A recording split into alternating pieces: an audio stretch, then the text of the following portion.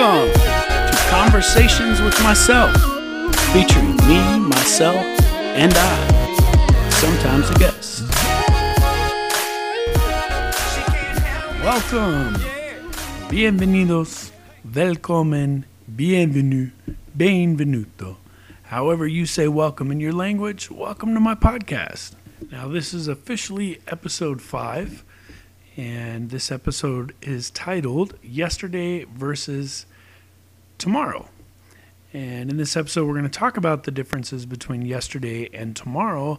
And then we're also going to talk about that little piece in between, otherwise known as today. And the difference that today will make on tomorrow. So really excited to cover this topic. Super grateful that all of you joined in. So let's just jump right into it. So what's really interesting to me is that we spend a lot of time focusing on tomorrow, right? Like people will be real hesitant when they make a decision because they're so worried about what's going to happen tomorrow, right?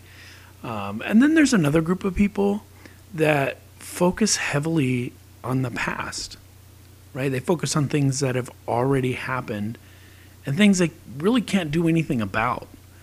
So with that being said, those are the two main groups, right?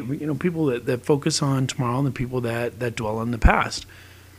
But then there's also a third group, and that's the group we're gonna focus on today for the most part. And that's the group of today.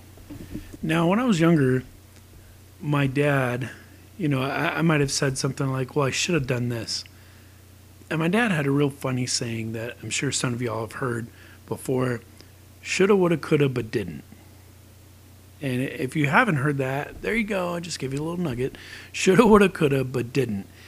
Think through how many times, you've said to yourself, well, I should have did this, or I could have done this, or man, if I can go back in time, well, I would have done this even if circumstances were different, right? So it's always shoulda, woulda, could have, but ultimately we didn't. And so what I want to talk about is how do we eliminate that didn't and turn it into an I did? And the reason behind that is because if we don't, like just by default, right, by the cycle of life, time is going to continue to go by. We can't stop the hands of time, period. Right? So time is going to continue to go by, tick tock, tick tock, tick tock, and before you know it, you're going to have a whole crap ton of yesterdays and very few tomorrows remaining. And that leaves what's in the middle, is today. So whether you're 80 years old and realizing there are very few tomorrows remaining, or you're 1920 and you're like, hey, I've got a whole ton of tomorrows remaining. Either way, we will always have to deal with today, right? So here's where I'm going with this. The flip it principles are all based on taking the situation that you're in, especially if it's a negative one, and turning it or flipping it and turning it into a positive situation. And again, it's all about perspective, right? In last episode, we talked about the fire burning and how the soil had a lot more nutrients after the fire compared to before. And so the point of it is the fire does not change, right? It is a situation that happens that you cannot change. Just like when, I was talking about the accident, right? I didn't get to choose on March 29th whether I lived or died. That happened, it is a fact, and I cannot go back and change history. So when we look at our lives now, you are going to be faced with situations every single day, right? In that moment of today. Now let me break this down simpler, right? 4.5 minutes ago, this podcast started. That 4.5 minutes ago is now in the past. You cannot get that time back, right? It's already happened. It's done and over with. What makes the difference is now that that's happened, right? What do I do next? Because now I'm in the present. And again, 5 seconds ago when I started this, I was in the past. And 10 seconds from now, it's going to be the future. sounds silly and ridiculous, but hear me out, right? When a situation occurs, you are in that moment. You cannot go back in time. You cannot change the situation. So the challenge becomes, what do you do with your tomorrow? And I'm not just saying like tomorrow as in Sunday or Monday or day of the week or the date of the month or whatever. I'm not saying in that way. I'm being more precise with it. When I say, what are you going to do with the tomorrow? What I mean is, once that situation happens, you have to make a decision on which direction you're going to go. You get to decide in that moment, in your today, you get to decide what step am I going to take? What direction am I going to take? And whatever decision you make, that is going to determine the outcome. I mean, it seems simple, right? But the point of that is, using the flip it principles, you can take any negative situation and in that moment decide that I'm going to think differently and I'm going to do it different and I'm going to have a different outcome, right? So someone had asked me, how do you make a positive outcome out of death? That's terrible. I'm sad and I'm grieving. And they were absolutely right. Like, death is a very sorrowful thing. And it really wreaks havoc in the grieving process. It hurts. I've lost people in my life. I think everyone at some point has. Here's the point of that. When someone said, how do you see the positive in death? Let me give you an example, and please allow me to elaborate. I watched my kid's grandfather, we call them Dad, I watched him slowly pass on. Just got weaker.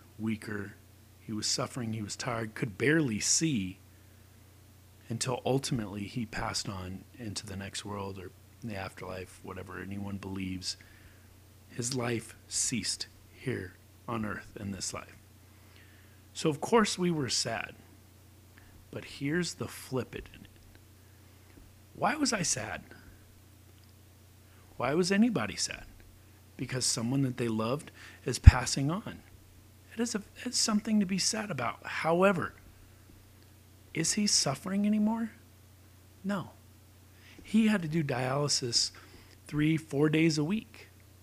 And then he'd come back from dialysis and he would lay in the bed and sleep for hours on end because he was just so drained physically. And I'm sure spiritually and emotionally he was just as tired.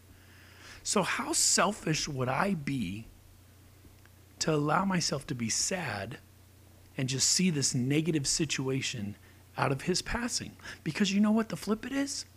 He's not suffering anymore. No longer does he have to go to dialysis. There was no changing the dialysis.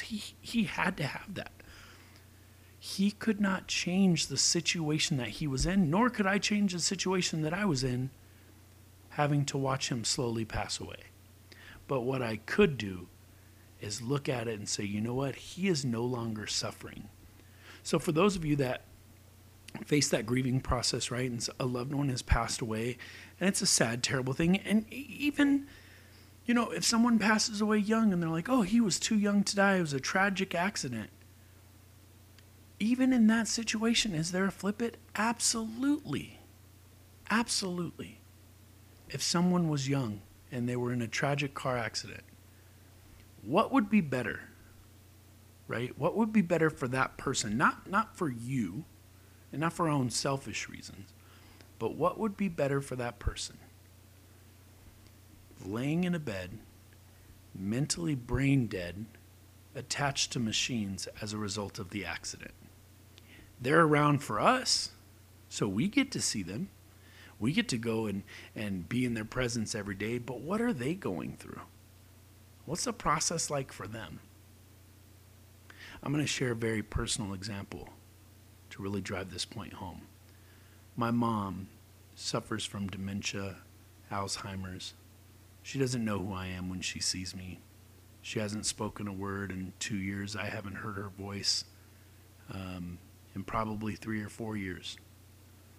It would be very selfish of me to say that I want my mom to continue to live. Do I want her to continue to live? Absolutely. But here's the point, and here's the flip it. My mom is suffering mentally. Imagine that. For those of you who have kids, imagine the pain and the confusion of looking at your children and not knowing who they are. And then put it on the other side. Imagine the pain that your children would go through to have their parent not remember them. Now, I'm not saying this for any sympathy reasons, but what I'm trying to do is I'm trying to get you to realize something. My mom, when she passes, will I be sad that she left this world? Absolutely. Will she be better off? 100%, because she's not suffering anymore. So please don't come at me, right, after you hear this, or even in general on Facebook or wherever you see this podcast, right? Don't come at me and go, you can't flip death. Sure as hell you can. The problem with it is we are too selfish to acknowledge the fact that we want that person to stay on earth for our own selfish reasons. And you can give me all the bullshit that you want, saying, no, I want them, they want to be here. They want to live a fulfilling life. Really? Is that what they're saying? Is that what Grandpa Art said when he was passing on? No, you know what he said? He said, I'm tired. So you can absolutely flip death 100%. So it comes back to well, Jamie, what's the point of yesterday versus tomorrow? The point is we cannot control yesterday. Yesterday is done and over with. We don't know what tomorrow holds. But what we can do is we can look at tomorrow as a positive thing. We can look at whatever situation we're going through today, find a positive in it, and drive on. Because you can do that, or you cannot. And let me give you an idea of what happens when you don't. Let's say that you worry about a situation or you think negative thoughts 20 minutes out of the day, right? And you did that consistently for 50 years. You would have spent, out of those 50 years, you would have spent approximately 254 days doing absolutely nothing to better your life. 254 days worrying about something. And here's the kicker. Worrying about it or seeing it in a negative light doesn't change the fact that it happened. It's not going to change. That situation will still have happened because there's certain things in life that we just cannot control. But what we can do is we can make a conscientious decision and effort to say, not me. I'm not going to spend 254 days out of my life. That's almost a year. I'm not going to spend that much time out of my life being negative. Because what changes? Not a damn thing. But if you see the positive in those situations, even half the time, 6 months out of your life, you are going to be happier. It's really that simple. It really is that simple, because if you sit here and you tell me that you're happier being negative, you're a damn lie. And you know it. Because there are not good endorphins that get released when you're happy or when you're angry and you're negative. It does not exist. They're released when you're happy. So this is what I challenge you to do. This week, I challenge you to again see the positive in any situation that you're faced with and remind yourself what I do and how I react in this moment is going to determine what my tomorrow looks like. So thank you all so much for tuning in. If you have any questions, drop me an email, conversationswithmyself21@gmail.com. I know this was a long episode, but I really appreciate you if you stuck all the way through. So gracias, merci beaucoup. I appreciate you very much. Thank you for tuning in, and we'll talk next week. Take care. Like a rock star, only like a pop star, nothing like a pop star, and that's what's up. I get hypey off a